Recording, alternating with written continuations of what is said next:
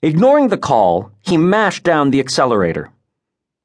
Maybe if he was only a little late. That was when the girl appeared in his headlights.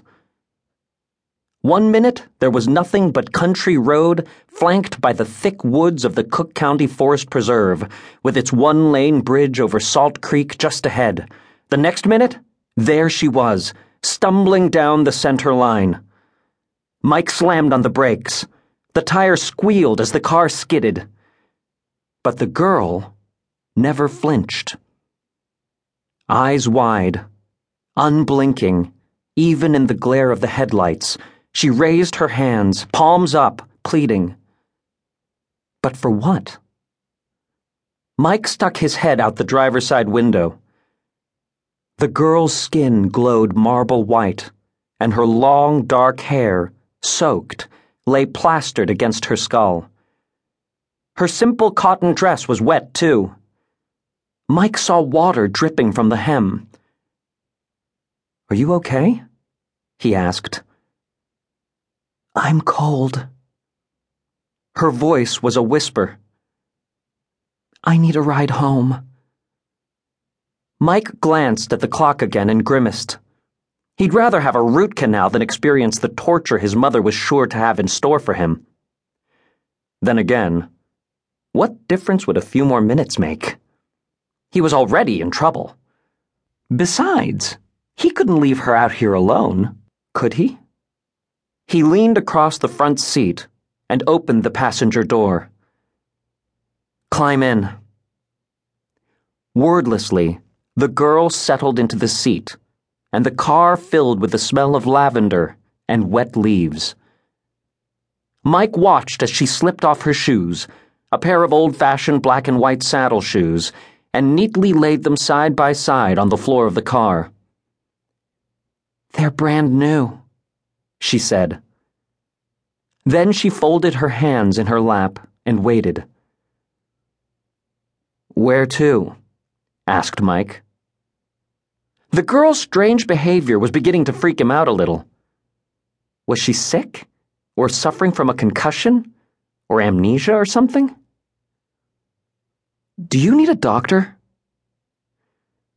She pointed behind them. Mike turned the car around, driving more slowly this time. "What's your name?" She looked straight ahead. "Carol Ann." "I'm Mike Kowalski." Eyes still on the road, he extended his right hand.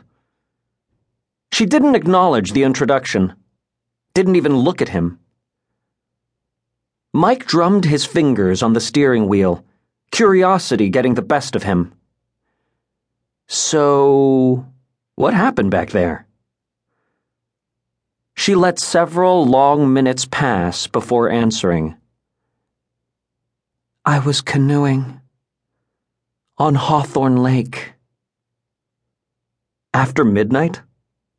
In October?" She acted as if she hadn't heard his question. "My canoe tipped. I couldn't right it, and it was a long way to shore. Too far to swim. All I could do was cling to the side and pray someone would find me. No one did." "So, how'd you finally get to shore?"